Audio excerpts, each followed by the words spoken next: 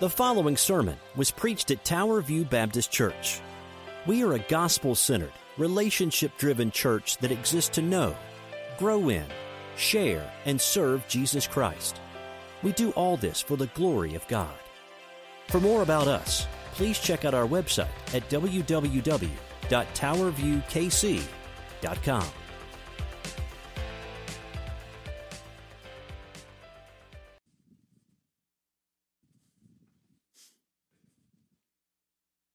Good morning, church.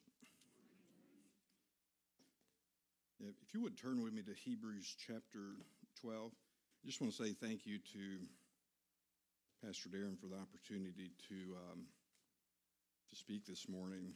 I was quite taken aback by everyone's compliments this morning. I don't know how many people told me that I cleaned up pretty well, and so that got me to thinking what I look like on a normal Sunday morning. So I was talking to my son-in-law last night.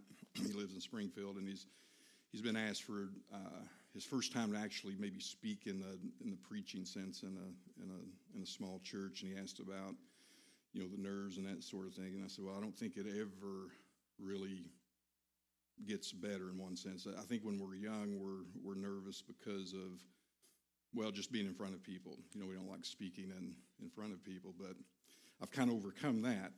But now it's just the gravity of the impact of understanding fully the Word of God and the responsibility that we have to the best of our ability to preach it and teach it correctly.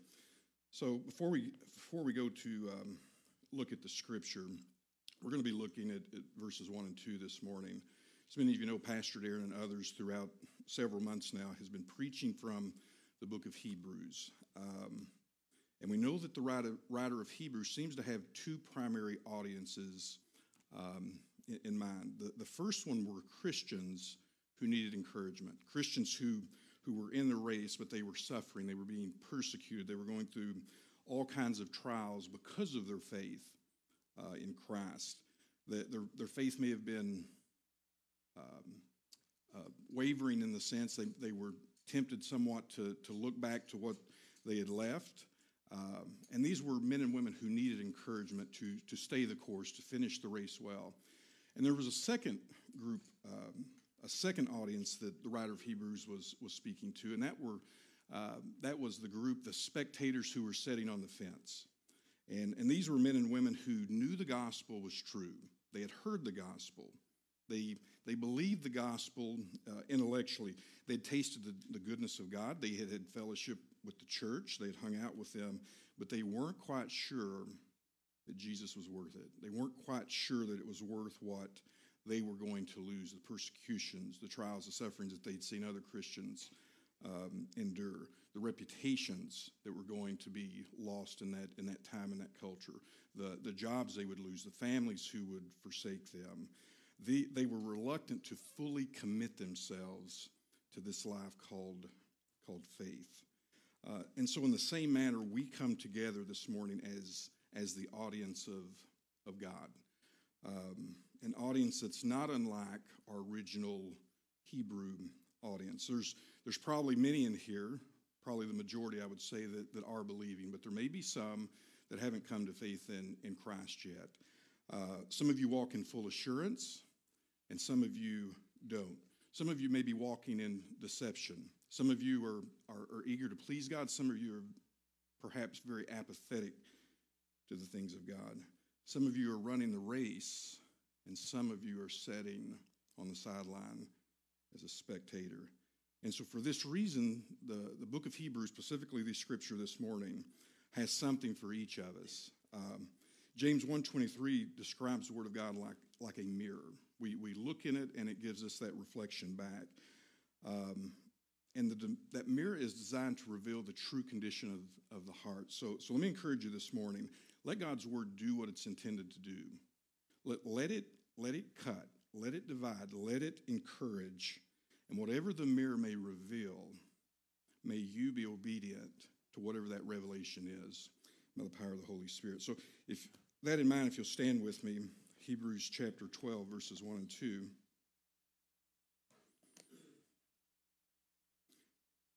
Hebrews chapter 12, verses 1 and 2 says, "Therefore, since we have so great a cloud of witnesses surrounding us, let us lay aside every encumbrance and the sin which so easily entangles us, and let us run with endurance the race that is set before us, fixing our eyes on Jesus, the author and perfecter of faith, who for the joy set before him endured the cross, despising the shame, and is set down at the right hand of the throne of God." Let's pray. Well, Lord, I do thank you for, God, just the privilege to speak your word. I thank you for the privilege to be among your church this morning. We just simply pray that, Father, whatever you want us to know, whatever you want us to learn, whatever you want us to be deeply implanted in our hearts this morning, that your will would be done. And that, Lord, we would be changed for the better. We'd be changed more in the image of your Son, Jesus Christ. Lord, teach us how to run this race and to do it well. And we pray this in Jesus' name. Amen. You can be seated. Thank you. Well, this scripture is full of instruction and encouragement naturally. And so it's tempting to go ahead and dive in the passage. But I don't want to do that just yet because I'm afraid we're going to miss a most crucial question that we need to ask.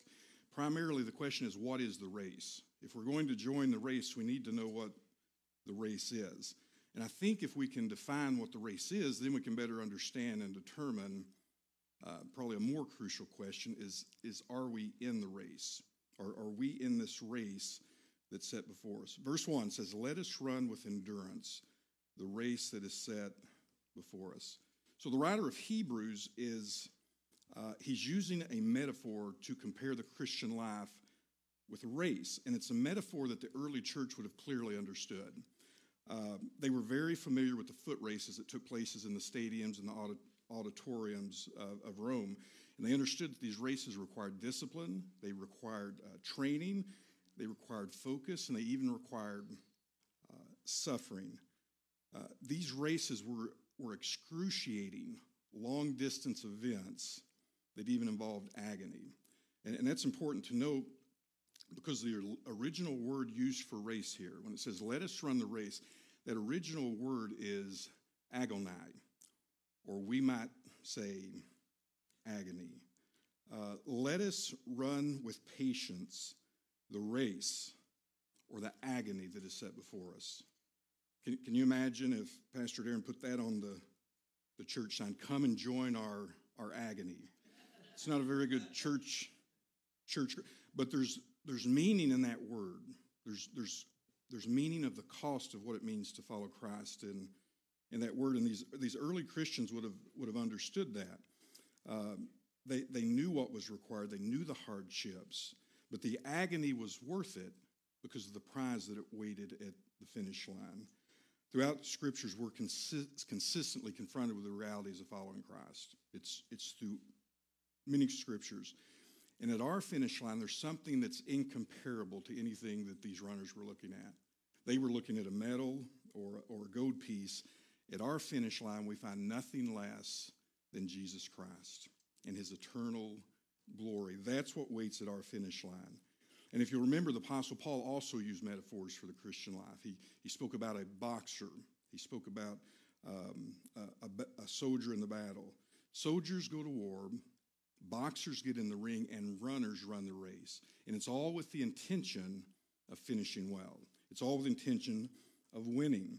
1 Corinthians 9:24 says, "Do you not know that those who run in a race all run, but only one receives the prize?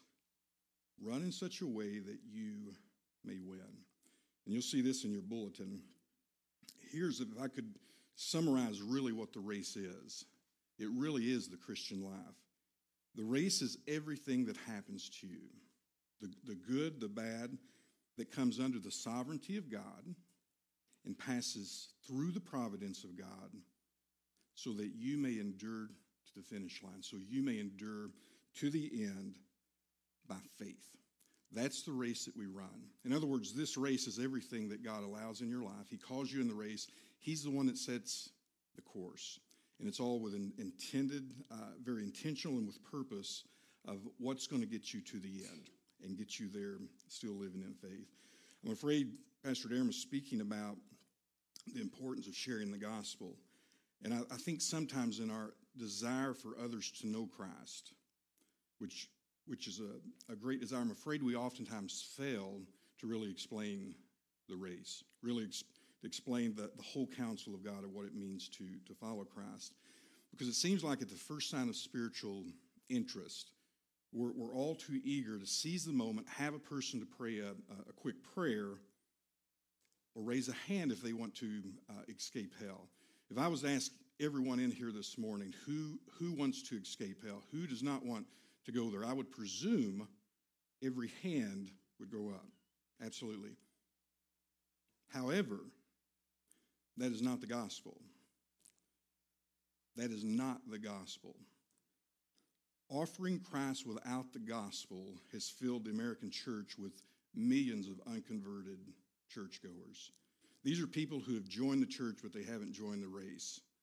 These are people who find convenience. Now get this, they find convenience in God's goodness, but not in his will. These are people who may have come to Jesus with a raised hand or a prayer, but they haven't come with repentance and faith. The very thing that is the entry into the race. On the other hand, Jesus had a far different approach to his gospel conversations. In fact, it seems that he went out of his way to discourage people, which seems kind of odd. But listen to what it says in Luke chapter 14, verses 25 through 27. Large crowds were traveling with Jesus, and turning to them, he said, "If anyone comes to me and does not hate his father and his mother, wife and children, brothers and sisters, yes, even their own life, such a person cannot be my disciple." So listen to what Jesus is saying. He's saying, if you don't come to him with childlike faith, trusting everything into his care, you cannot follow him. Not just you cannot, it's impossible to follow him without faith. When someone come to Christ and asked to follow him or questioned, it wasn't a high five and a quick prayer. It just wasn't. It was more of a heart examination. Are you sure? Do you understand what you're getting into? Do you understand the implication? Foxes have holes and birds have nests, but the Son of Man has no place to lay his head. That's what you're asking for. That's what you're wanting to join. That's the race that you're wanting to run with me. So that's the race defined. The next question is, how do we run this race? If you've joined the race, you know you've come to him in repentance and faith. I think the scripture looks at three primary principles or lessons that I believe are found in verses 1 and 2. First of all, we're to run the race with faith. And so we're going to probably spend most of our time on that point because that's really what Hebrews is all about. Number two, that we're to run with freedom. And number three, we're to run this race with focus. Verse 1 says, "Therefore, since we have so great a cloud of witnesses surrounding us." Now, as we know, verse 1 is speaking of this great cloud of witnesses, all these men and women who were just mentioned in chapter 11, who run the race well, who endured to the end, and they were all commended by God for their faith. Hebrews 11:13 says this about them. It says, "All died in faith, not having received the promises, but having seen them afar off, and were persuaded of them, and embraced them, and confessed they were strangers and pilgrims on the earth." And so our scripture this morning is arguing for a logical response with that word therefore. Therefore, since we have these witnesses, since they finished the race well, let us run like them. Now, when we speak of this cloud of witnesses, I don't necessarily, and there's different views on this, but I don't believe the scripture is necessarily saying that these men and women had the capacity or the ability to look down in the present moment and to witness us in our daily lives. I don't believe that's what it's saying. I believe what the scripture's teaching here is that these men and women are testifying to their lives, to the past. We're surrounded by a great number of testimonies. The lives of men and women who are testifying to the value of living a life of faith. They're testifying to the value of God's faithfulness, his mercy, and his grace. These, from the pages of Scripture, these are witnesses who have a testimony to share, a testimony of not only what faith is, what faith looks practically in the life of those who trust God. So Hebrews 11 tells us what faith is. It's the assurance of things hoped for and a conviction of things not yet seen. Assurance and conviction. But this great cloud of witnesses teaches us what faith does. And in your bulletin, this is in your bulletin. We may know what faith is, but do we do what faith does? And that often seems like a contradictory statement because of a works-related righteousness or a works-related salvation. It's very easy to fall into that.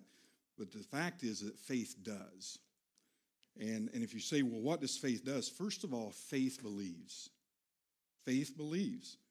It believes the words of God and his promises. Romans 10:17 says, faith comes by hearing, and hearing by the word of God. It is the word of God, when believed, that gives us the substance of Hebrews 11:1. When the word of God is believed, it gives us that assurance of things of hope for, and the conviction of things not seen. And secondly, and this is a offspring of the first one. First of all, faith believes. Secondly, faith obeys. And here's why faith obeys. Faith obeys because we have the assurance and the conviction that comes from the Word of God. Look at the testimony of Abraham, who by faith obeyed God. It says that he left his land, left his home, took his family, lived in tents as foreigners in a foreign land. And why did he do that? Because he had assurance and conviction in the promise of another city that had foundation, whose architect and builder was God. His belief led to the doing. Look at the testimony of Moses, a man of faith who left Egypt, not fearing the wrath of the king, because, and get this, because the scripture says he's seen him who is unseen. That's crucial. He's seen him who is unseen. That's why he did it. And it led him down a road of obedience. It led him down a road of suffering and persecution. And it says that he chose to stand with the people of God rather than enjoy the sins and pleasures of Egypt, even for a season. And why did he do that? Because he was filled with assurance and conviction after seeing him who was unseen. Church, we need to get this. Every time we open up the Word of God, we are seeing him who is unseen. Every time that we sit under preaching or teaching of God's Word, we are seeing him who is unseen. So here's the problem. Hearing the Word of God doesn't guarantee we will see him who is unseen. Now, you might presume it does, because didn't Romans 10:17 just say faith comes by hearing and hearing by the Word of God? Let me give a word of caution here. Romans 10:17 is not a promise that everyone who hears the Word of God will have faith. Romans 10:17 is a statement of fact of how it does come to those who believe. It comes through the Word of God. There's multitudes. The Bible even says the majority of people are on a broad road. A majority of people today and a majority of people throughout history who have heard the Word of God and still don't believe. Why is that? That's a good question. Why is it that you can speak the Word of God to somebody and they don't believe? They don't commit themselves to Christ. They don't join the race. If you would, flip back to Hebrews chapter 4. I believe this is going to explain why people are not obedient to the Word of God. And this isn't discounting the work of the Holy Spirit, but I believe that this scripture gives us reason why the Word of God will draw some people to him and it will repel others from him. Chapter 4, verses 1 and 2. It says, "Therefore let us fear, if while a promise remains of entering his rest, any one of you may seem to have come short of it. For indeed we have had good news preached to us, just as they did also. but the word they heard did not profit them. Did not profit them, because it was not united by faith in those who heard. This is speaking about the people in the wilderness, that they heard the word of God preached, but it wasn't united with belief. It wasn't united with assurance and conviction. And this is a tragic thing. I mean, imagine this. This is a people who heard about the promise of a land flowing with milk and honey. Yet everything they heard, it says it profited them nothing. Because what they heard, what was preached to them, was not embraced or mixed or united with faith. They could tell you what faith is. They heard it preached for 40 years. They could tell you what faith does. They've seen it firsthand in Moses and Joshua and Caleb. But even in all this, they refuse to do what faith does. So the question is do you do what faith does? You may know what it is, you may know what it does, but do you do what faith does? If you're in this race, you have to do what faith does. Do you believe the Word of God? And more importantly, do you obey the Word of God? If not, then the Word of God is profiting you nothing. Even if you've heard it for 40 years. People can sit in church 30, 40 years, just like the people in the wilderness have the Word of God preached to them. Be part of the church. Be on the church roll. And this says it profits them nothing. And they'll never enter in the promise that still remains. Church, we need to seek by God's grace to live out the exhortation we find in James 1:32. Humbly accepting the word of God, planted within us to the saving of our souls, not being deceived by merely hearing the word of God, but being doers of the word of God. That is what it means to run by faith. Secondly, not only are we to run by faith, we're also to run with freedom. Verse 1 says, let us lay aside every encumbrance and the sin that so easily entangles us, and let us run with endurance the race that is set before us. So there's two areas that become problematic in our Christian life, for you and for me and for all of us, or for a runner in general, the things that hinder or encumber, and the sin that so easily entangles, or to say in other words, the sin that so easily to commit. The runners to lay these things down, it literally means to throw them to the side in order to run with freedom. And the idea is that once this is done, only then can you run with endurance and with patience the race that is set before us. Now sin speaks for itself, and in my attempt to shorten this message last night, I had to cut out everything I wanted to say about sin. But I will say this about willful, unrepentant sin. I can just take a multitude of scriptures and summarize it in a short statement. Just stop it. Just stop it. If you're a gossip, if you're an adulterer, if you're a fornicator, if you're viewing pornography, if you're holding on to unforgiveness or hatred or backbiting, just stop it. Seek God's grace and repent. I'm afraid there's times where we've fallen into this idea that we have to embrace psychology. What psychology does is just affirm that we have a sinful nature. And in its proper respect, there's nothing wrong with understanding how the mind works and all that. But it's not the solution. The solution is God's grace. It's going to God's grace. If you're having trouble repenting, go to God for grace. If you're having trouble believing, go to God for grace. And while the sin is probably the most prominent and deadly thing that we're going to deal with, the Scripture also mentions another area that needs our attention. And these are things that hinder us, things that encumber us. And this is a different category from sin. These are things that can even be, at first sight, good things. Nothing sinful or bad within themselves. But they're things that slow us down. There's things that weigh us down. And that word there, hindrances or encumbrances, whatever your scripture may say, literally means unnecessary weight or unnecessary bulk that we carry in this race that is hindering us. It's slowing us down. It's weighing us down. Throwing off this unnecessary bulk reminds me of throwing off good things. It reminds me of the scripture and the story in Acts 27 where Paul is being held as a prisoner on a Roman ship. And as they're sailing to Rome, they encounter a storm. And a lot of you know the account. He tells them what they need to do. They don't believe. The ship starts to break up. They put ropes under and try to tie it together. But there comes a point when the storm is so bad and things are so desperate that the crew begins to throw the cargo overboard.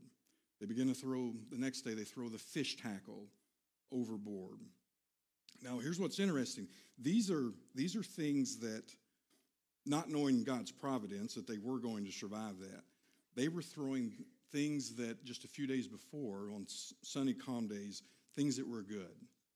But in the middle of a storm, in the middle of this trial and tribulation and everything that was going on, suddenly this cargo became a deadly weight. It became unnecessary bulk that had to go if they were to survive.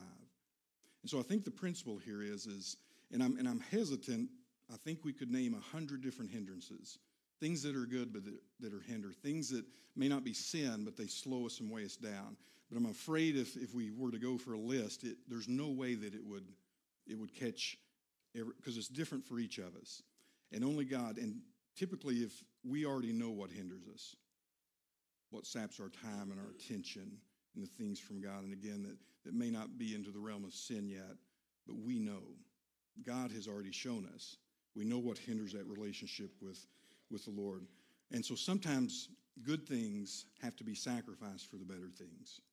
And I think that's the point that we're making here. I think of Pastor Aaron when he was running in the Boston Marathon.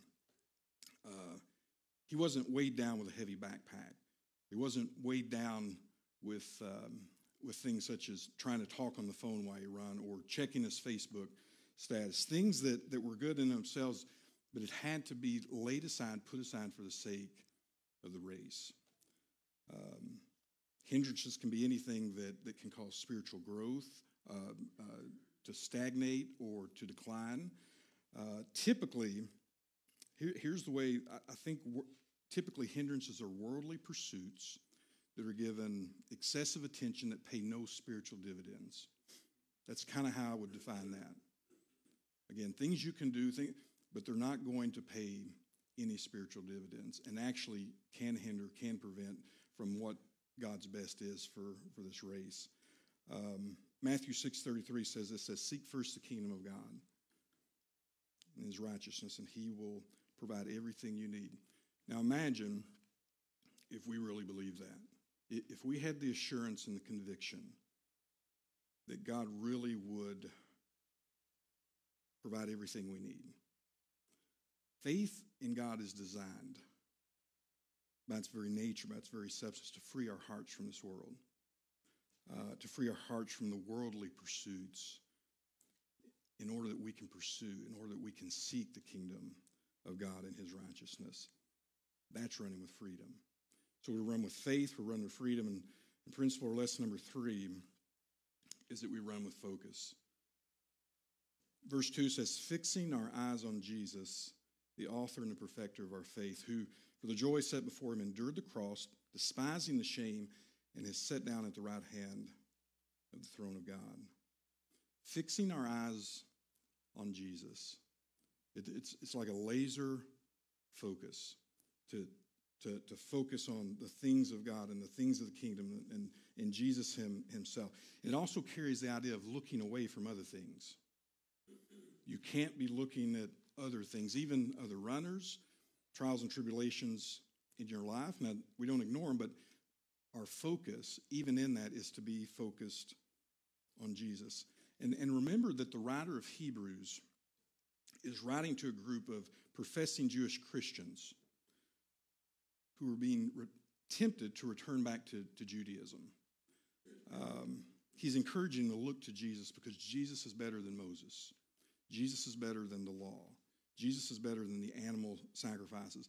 Jesus is better than anything that this world has to offer. And you have to keep your focus on Christ to walk in that realization every day. That's why we're to look to Jesus. The scripture here reminds me of a famous quote by Corrie ten Boom. Some of you know she was a Dutch Christian Holocaust and concentration camp survivors who went through horrific trials and tribulations. She said this, she said, if you look at the world, you'll be distressed. If you look within, you'll be depressed. But if you look to God, you will find rest. And that's what this scripture is teaching. Corrie ten Boom, with all that she went through in life, she learned to keep her focus on Christ. And I think here's the lesson. When a runner loses focus, when a runner can no longer see the finish line, then he can no longer see the worth of the race. And when that happens, their focus is going to be shifted to what is the personal cost of the race. In other words, we run because of the finish line. We run because Christ is there in his eternal glory. But when our focus is off of him and we begin to look at the circumstances around us, the worth isn't on Jesus and what awaits us. The worth is back on the cost that it's costing us personally. And again, this was the something that was worth it in the beginning suddenly has become too costly. And that's the same primary issue that the writer of Hebrew was addressing with these Jewish professing Christians. Is following Jesus worth the cost? That's a question that Jesus himself says that we should ask and that we should evaluate. Now, it's easy to answer this question when following Christ isn't costing us anything. But what do we say when faith begins to cost us? When faith begins to cost us more than an hour or two on Sunday mornings, or an hour or two through the week? What happens if we ever find ourselves in, and we will someday, I don't know what generation, but it will come. It's the normal Christian life. It's what the early Jewish church had. It's what they've had through history, and there's what many is even happening even in our world today. What happens when they start taking our lands and our homes? They throw Christians, they throw us into prison, the labor camps. They kill us, and they torture our family. That's the reality of this original audience that the writer of Hebrews is speaking with. That's the ones who are trying to figure out if it's really worth following Christ. And it's reality for many Christians today. If our focus is on Christ, then we will stand and endure to the end and say, absolutely, Jesus is worth it. Absolutely. Jesus is worth it because of all that he is. And I think this last part of verse 2, just quickly we'll go through it. It says he's the author and the perfecter of our faith. He is the perfect example of faith. We can look back to the men and women in chapter 11, but these were men and women like you and I, born with a sinful nature that sinned, but yet you had the perfecter. You had Jesus, who had never sinned, who didn't deserve or have any of this coming to him. But he started the race. He finished it. He finished it well. He done the will of God. He declared it is finished. Not only is Jesus the object of our faith in that sense, he's the very substance of our faith. I think Ben spoke about that this morning. He says not only is the light, he is the substance of that light. He is the bread of life. He is the living water. He's the Alpha and Omega, the beginning and the end of my faith and your faith. That's the reason we look to him. He is the source. Ephesians 2:8-9 says this, for it is by grace you have been saved through faith. That is not of yourselves, it is the gift of God, not by works, so that no one can boast. I think we understand it's easy to look back and see when we were saved and the value of the gospel when we first became Christians. We were saved by grace through faith. But here's the thing, not only were you saved by grace, you are being saved by grace. And you will be saved by grace. You were born again, you're being sanctified, and you will be glorified. It is a one-time event, but yet it is a continual event. When were saved, understand that it was by God's grace. But it was through faith. Faith is what allowed God's grace to become operative in our life, in our salvation. It's what made it a reality. So when you look at it and understand it from that point, if he saved us and if we're being saved, faith to faith, glory to glory, we went to Jesus in the beginning. By faith, we beheld his grace.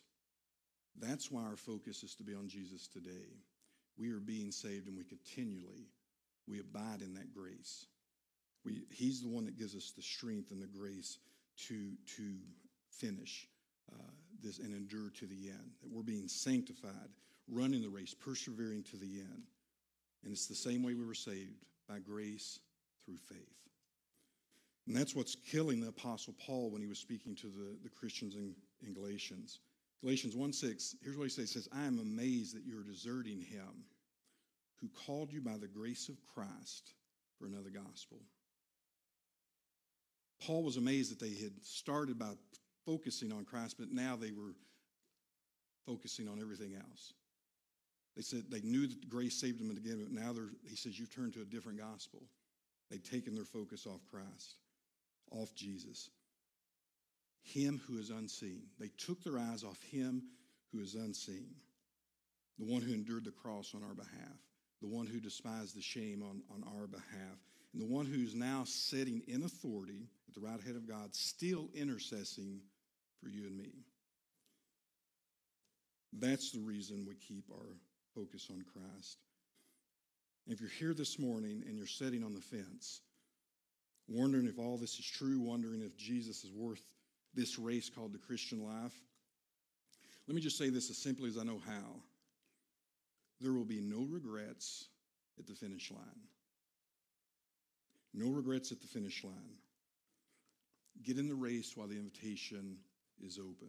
The Lord says today is the day of salvation. Today the invitation is to join this race. Get in the race before it's eternally too late. That's the invitation that the Lord gives. And if you're already in the race, run it with assurance. Run it with conviction. Throw off the things that are hindering you, slowing you down. And then finally, fix your eyes on Christ. Keep your eyes fixed on Christ, being confident of this, that he who began a good work in you will carry it on to completion till the day of Christ. I just want to close with a scripture, Hebrews 4:14 through 16. It says, therefore, since we have a great high priest who has ascended into heaven, Jesus, the Son of God, let us hold firmly to the faith we profess. For we do not have a high priest who is unable to sympathize with our weaknesses, but we have one who has been tempted in every way just as we are, yet he did not sin. And listen to this, church, verse 16. This is how we endure. Verse 16, let us approach God's throne of grace with confidence. That's with assurance. That's with conviction of his promises, so that we may receive mercy and find grace to help us in our time of need. Let's pray. Well, Father, we thank you for your word. Thank you for your mercy, your grace. Thank you, Lord, that you are the author and the perfecter of our faith. Lord, this race can be full of trials and tribulations and suffering. But Lord, again, everything that comes into our life passes through your providence and your sovereignty. And we know that you love us. We know that everything works together for good to those who love you. And so, Lord, may we just rest in that. And Lord, when we find the race is getting hard, when we find the race is too much, I just pray, Lord, that we would come to you with confidence, the throne room of grace, and find help in our time of need, find help to patiently endure. And Lord, may we look with great joy to the finish line, where men and women of old, Hebrews 11, they're standing there as eternal testimonies of your goodness, your faithfulness, and your salvation. And Lord, we trust and we pray that God, your grace will take us there. Help us to believe. Help us to obey. In Jesus' name, amen.